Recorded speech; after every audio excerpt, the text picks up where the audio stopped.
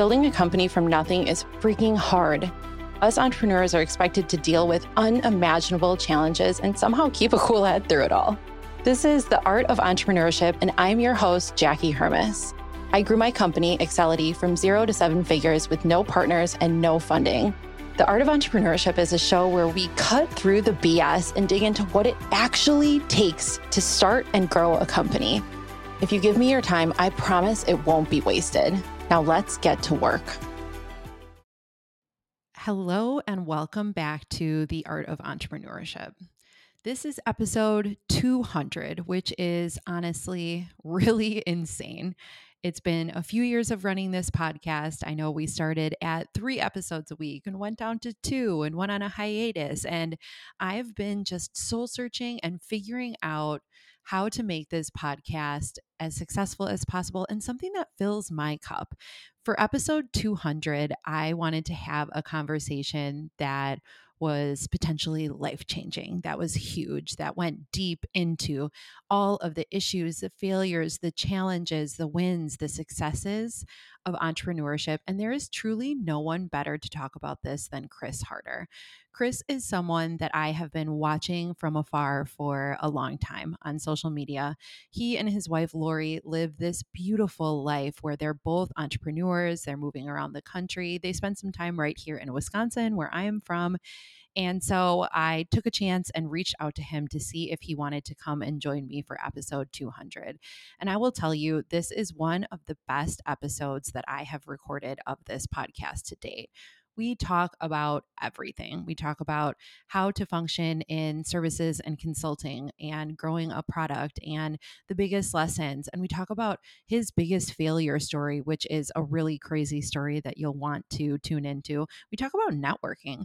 Chris and Lori have some of the biggest business connections and the influencers that you see all over the internet, and they're friends. And we talk about how they went about doing that. So tune in today for this big episode number 200. And thank you so much, Chris, for being here.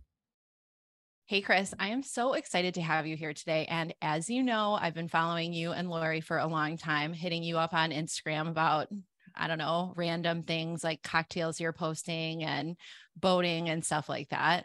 I think you know that I try to keep these podcasts pretty short, and it made it freaking hard to pick out questions for today because I have so much that I want to ask you. That just means we're going to have to do multiple. How's that? We'll just do multiple podcasts. Terrible. That is, yes, I would love to do that. It means the world to be here, by the way. When people share their audience with you, that's like saying, hey, I trust this person enough to put them in front of my audience. So yeah. I really appreciate it. It means a lot. Yeah, absolutely. I'm really excited. So, okay, let's jump in.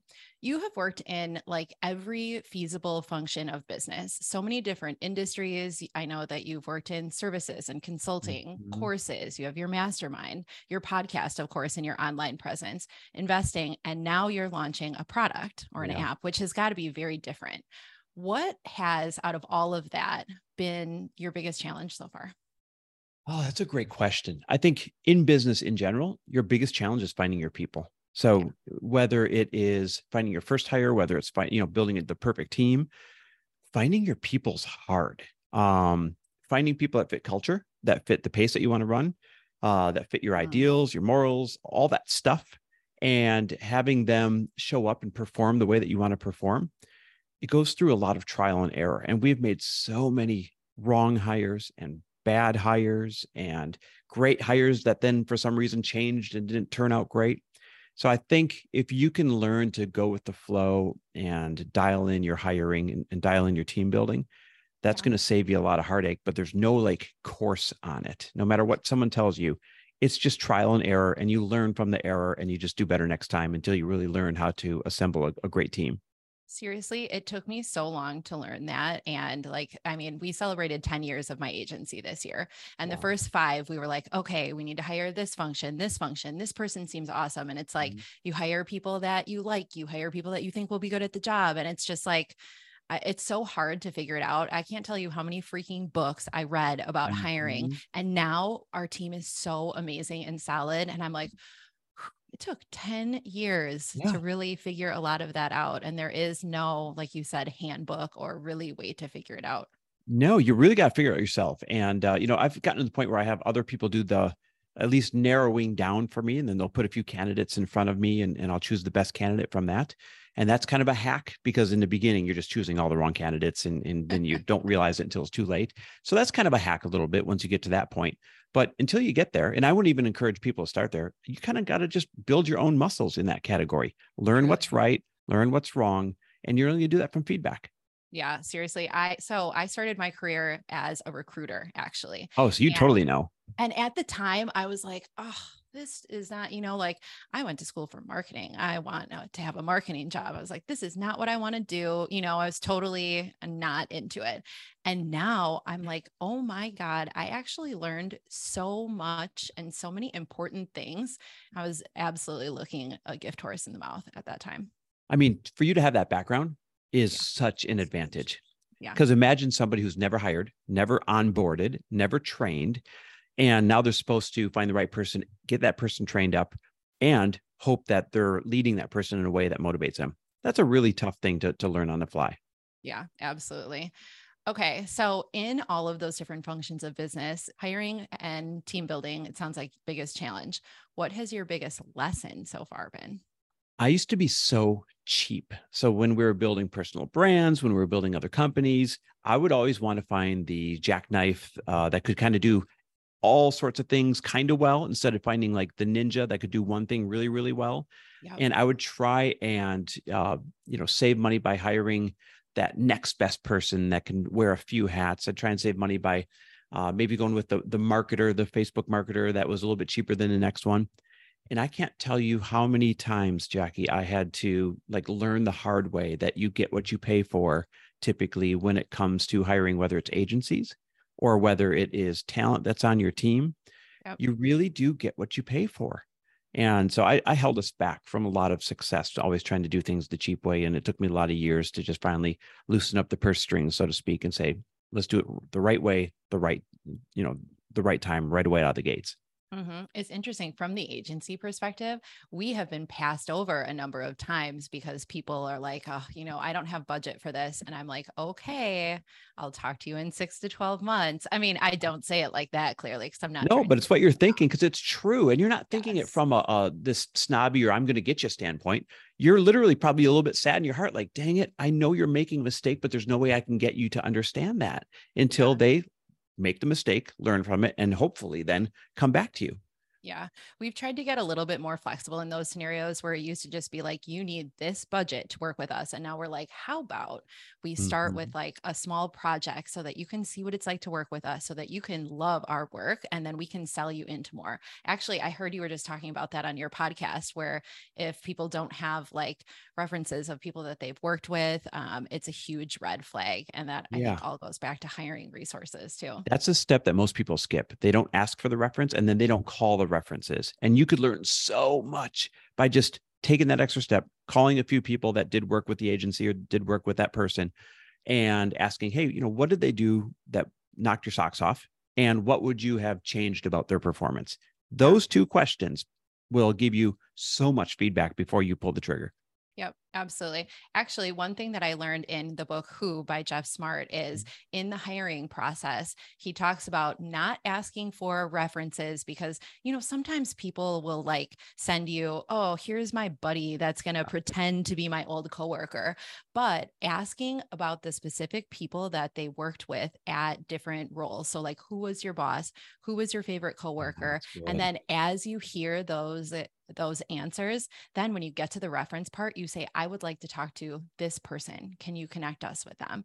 I thought that it's genius because it kind of circumvents that tendency. I mean, even as an agency, like when people want to talk to us, of course, we're going to send our best references all the time. Human nature.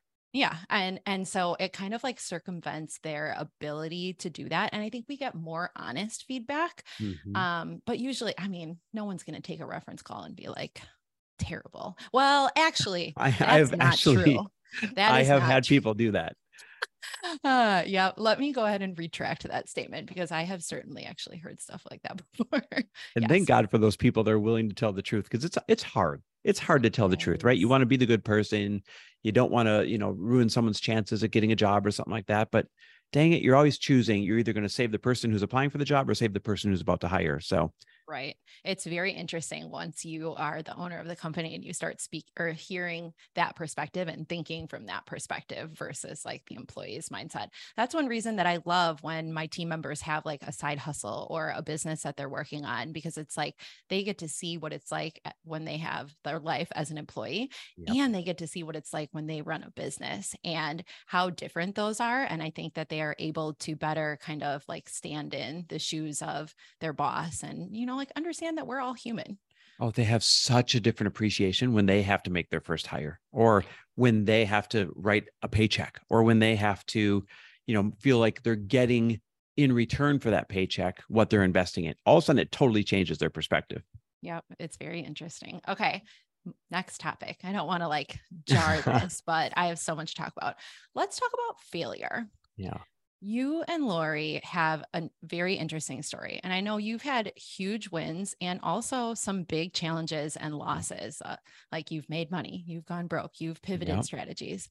One of the things that I admire about you is that you speak so openly about it. And most people don't, right? Most people are like, look at me, look at, when we were talking before this, you're like, okay, this part looks really cool of my life, but it has these challenges. Yep.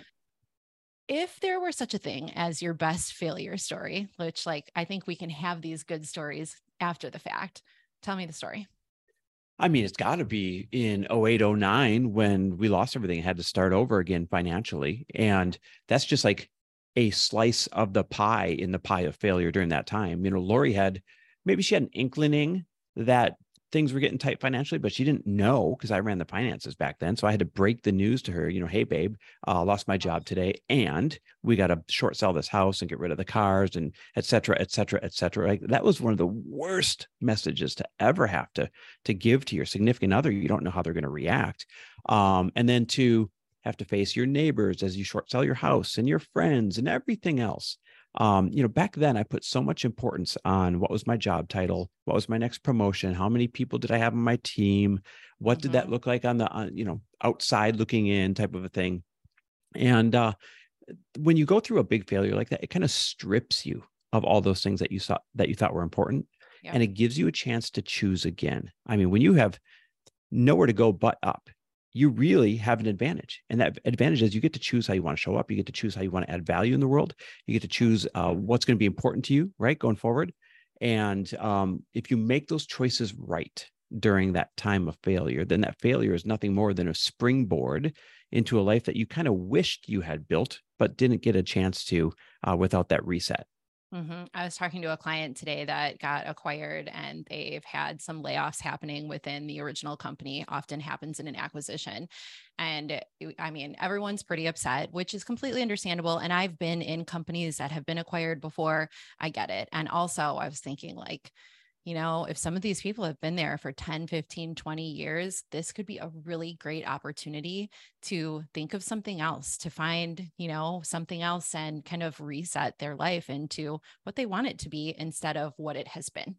Yeah, it doesn't have to be scary. And that's easy to say once you've already been through it, right? But Lori and I literally have no fear around trying anything. Start a company, it fails, big deal. Start a family and it doesn't work out, big deal. Like invest in this thing and lose our money, big deal. We literally just lost 200 grand in a Ponzi scheme, probably maybe 8 weeks ago, something like that. We found out, but do we stop investing? No, right? No. You got to take these at bats, and some are going to be home runs. Some are going to be strikeouts, learn from the strikeouts and eventually get more home runs. But until you've experienced some kind of loss, it's scary because you don't know what's on the other side. So if you can borrow anything from interviews like this, it's borrow the fact that it's not going to be as bad as you think. It's not going to be as scary as you think. It's not going to be as painful as you think. It's going to suck, right? It's not fun, but it's not going to be as bad as you think. And on the other end, it's going to be brand new muscles, brand new opportunity, probably a lot less stress. I think most people that are afraid of failing are also carrying so much stress because of that fear of failing, or some kind of house of cards that they're keeping up, or staying with some kind of career that they don't like, but they're afraid to try something else. So then they stay with what they know. What's that saying? The devil you know is better than the devil you don't. So honestly, on the other end of a failure is usually a whole lot of relief and that new opportunity. I was reflecting on that the other day because it's so interesting when you get to the point where you're like, man, I would have really had a hard time accepting this instance happening 5 years ago. And now I'm like, oh, okay, well, we'll recover. Every time something bad happens and I'm talking to my husband about it, I'm like, it's going to be okay. I always know it's going to be fine because I have proven in the past that I have always been able to make it okay. And it's not okay like it's going to work out in the way that we originally thought, but it's going to work out in some way because we've all gotten through our worst days. Every single worst day we've ever had. That's just life, right? I know this sounds so dumb and trite, but the absolute truth of life is there's no light without the dark, right? You need polarity for the other thing to exist. There's no happy without sad existing. There's no, win without loss. You literally need the opposite. You need polarity to experience the good things. Or if all you did was experience the good thing, then there'd be no way to define it and no way to feel that it's special, no way to feel appreciation for it. So take the good with the bad and just kind of know that that's the roller coaster of life that you're supposed to be on. Yep. And whenever I win like enough times in a row, then I'm like, okay, I'm used to this level and now I want the next level. Right. So it's like, okay, if I don't get knocked down enough, then I'm like, whoo, what's next? Like I'm killing it. So you kind of have to have, getting to the next level, always a great place to be. But I think the losses really put everything into perspective for sure. Yeah, for sure. They really do. And they're like scars. Let's say you got perfect skin. You're so afraid of your first little scar. Then you get a few more scars like, now I just look bruised and battled and tough. And so that's going to be my new personality. Seriously, whenever people like tattoos, my husband has one tattoo and he's like, well, I don't know what to get. And I'm like, every tattoo that I have is a representation of what was happening in my life at that time. Like I worked in a tattoo shop when I was 18 and got my first one. Would I get that one again 20 years later? Probably not. However, you can cover it up. You can turn it into something else. There's just so many things that you can do. And it's like those scars and like the evidence of everything that you've done. It tells a story. And so for that reason, I'm not afraid of it. I have to ask, what was the first tattoo? It was an angel tattoo, which it was like on my back, and I like got an image off the internet and kind of adjusted it a little bit. I ended up covering it up with some like a floral type arrangement like 5 years ago. But then, oh God, I have outdo yourself on my arm. And I sat in my office one day and just wrote it out a whole bunch of times. And one of my employees came in and was like, what are you doing? I was like, I'm getting a tattoo today. And they were like, oh, is it like you're writing it on the paper? I was like, yeah, I'm going to circle one of these and then I'm going to go get it tattooed. And I think they thought I was nuts, but does that message still mean something to you? Outdo yourself? All the time. Absolutely. Good. I think it's, there's really no competition, right? I mean, I could spend all day, every day, especially owning a marketing agency, looking at all the people that I compete with, looking at people that are working to build an audience on LinkedIn, then thinking that I compete with them, but truly only compete against yourself and your own mind and whatever you can do and getting to that next level. So my business coach actually gave me, I have an award over here. That's the Outdo Yourself Award. And that's where that came from. Oh, that's cool. Yeah. I feel like I live that and I will continue to, because I see it every dang day now. That's awesome. I heard something on a podcast today. I forgot who said it, but so it's definitely not mine, but I heard it today. And they said, hey, look to the left, there's someone more successful than you. Look to the right, there's someone less successful, than you. That means you're right in the middle and you're balancing, you're right where you're supposed to be. And I love that. That resonated with me because there's always going to be somebody that does way better than you. There's always going to be a lot of people that are not doing as well as you. So who should you really be competing with? Yourself. Outdo yourself and let that be the scoreboard. I love that. I need to write this down after this. Okay. So, we're talking looking left and right and being surrounded with people that are at different levels of success. I want to talk about your network because you and Lori have an incredible network and you guys seriously have been part of so many amazing opportunities. It's something that I think a lot of people want and they're like, God, I want to know that person. I want to talk to them and they don't know how to do it. Yeah. In a few minutes of an answer, how did you go about doing that? Two things. We invested to get into rooms where a lot of the same people that people now look at and say, oh my gosh, can't believe they're in your network. Well, they were just starting out when we were just starting out, when we were all investing to get in the same rooms. Yeah. And so people look at it now and they're like, oh, how do you know this person? How do you know that person? How are you friends with this person? It's because when we were all green, we were all investing to be in the same rooms and we kind of came up together, some at different speeds, some at different levels, but we all came up together and everyone looks and says, I wish I could plug into this circle now. No, look at the circle that you could plug in that's at your level, and then work really hard to develop relationships, help each other out, and kind of come up together. And in a few years, everyone's going to be looking at your circle saying, how did you get into that circle of influence? Right. So true. Yep. So that's answer number one. Answer number two is we've always played the long game. We have always looked for how we can add value into other people's lives and expected nothing in return. And we've done it in a very calculated way. Most people wouldn't admit that. They, say, oh, you don't give to get and all that. We don't give to get, but we have been very calculated about making sure that we're looking for opportunities to fill gaps in people's lives that we would like to have some reciprocity with.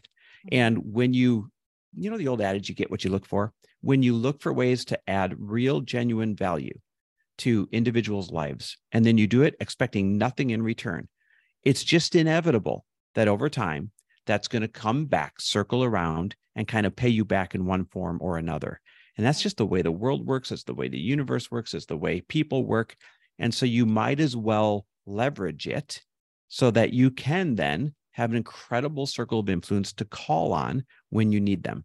Yeah, absolutely. I think a lot of people look at this give to get thing as like, okay, I'm going to give a little bit and then they're going to buy something from me, or they're going to introduce me to someone. Like anytime people are asking me for introductions, it's like, there's a lot that goes into introducing you to that investor or whoever you want to know. Right. And it's when you work so hard on those relationships, you don't just give it away. And also the give to get thing, I think, is like, it's going to come back to you in some way, shape, or form, but it's not going to be like one for one, like, nope, not at all.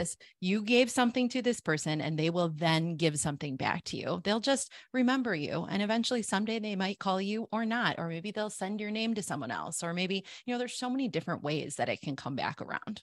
Yeah. You can't attach a timeline to it. No. And you cannot attach a value to it, right? This is not a scoreboard and a calendar. This is being consistent in your action of adding value to as many people as you can. And if you do that for a long time, then that is that many more people that will add value to you when the time is right down the road. It might be a day later. It might be a week later. It might be a year later. I have people that are investing in my company right now that I've gotten nothing from them in a decade. But now, a decade later, because I've asked nothing of them, they're coming out of the woodwork saying, hey, you've done so much for me over the past 10 years. I would like to invest in your company, or I would like to introduce you to this person. So you've got to play that long game.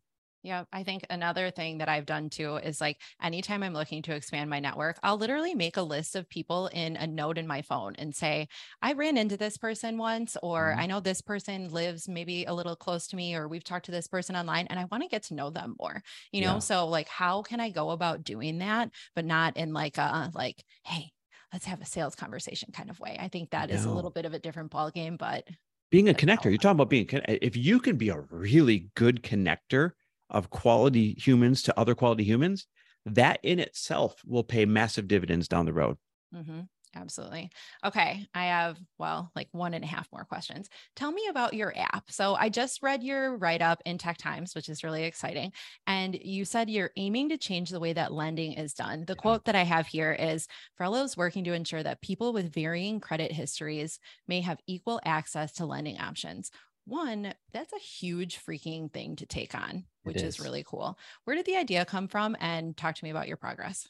Jackie, is my favorite story to tell because the app was born out of a real life act of generosity. Now, tech is not my thing. I've never wanted an app. I've never wanted a tech platform. It's the opposite of what I am good at. And I'll address that in a minute. So I never woke up with this ego or this desire around wanting to be a tech founder. It literally found me because probably 3.5 years ago now, when you have a podcast that's centered around generosity and being the common thread in people's success stories, people tend to reach out to you saying, hey, Mr. Generous, I've got this problem. Could you lend me some money? And I probably get 50 to 100 DMs a month of people saying, here's my hardship. Could I have some money? So I had to make a personal commitment that I wasn't going to lend in the DMs. Lori and I are going to give in ways that are verifiable because you don't know what's real and what's not. So despite this personal policy of not giving in the DMs, I literally got a feeling, and I don't know how to quantify this feeling or how to describe it other than like, I got a DM and I got a feeling that came through my head into my heart that said, open this DM and answer it. So following this feeling, I did. And it was a landscaper. And he said, hey, listen, I listened to your show. I appreciate everything you put out there. I'm really embarrassed to send this, but I am 2 payments behind on my landscape truck. I need $680 really quick because they're going to repossess it in a few days. And if they do, not only will I lose my truck, but more importantly, 2 great guys work for me and they're going to lose their jobs. Is there any way that you'd lend me $680? So following this feeling, violating my personal policy of not lending in the DMs, I said, listen, I appreciate you reaching out. I'm not going to lend you the money. I'm going to give you the money. And all I ask in return is that you put yourself in position to do this for somebody else someday down the road. I believe in you. And that was it. I thought I'd never hear from the guy again, PayPal'd him the money. Thought I'd never hear from him again. But sure enough, about 2 months later, he slides back into my DMs and he says, hey, I just want to let you know what you did for me that day when you gave me the money. He said, I got current on the truck, kept my business. Those guys kept their jobs and that's great.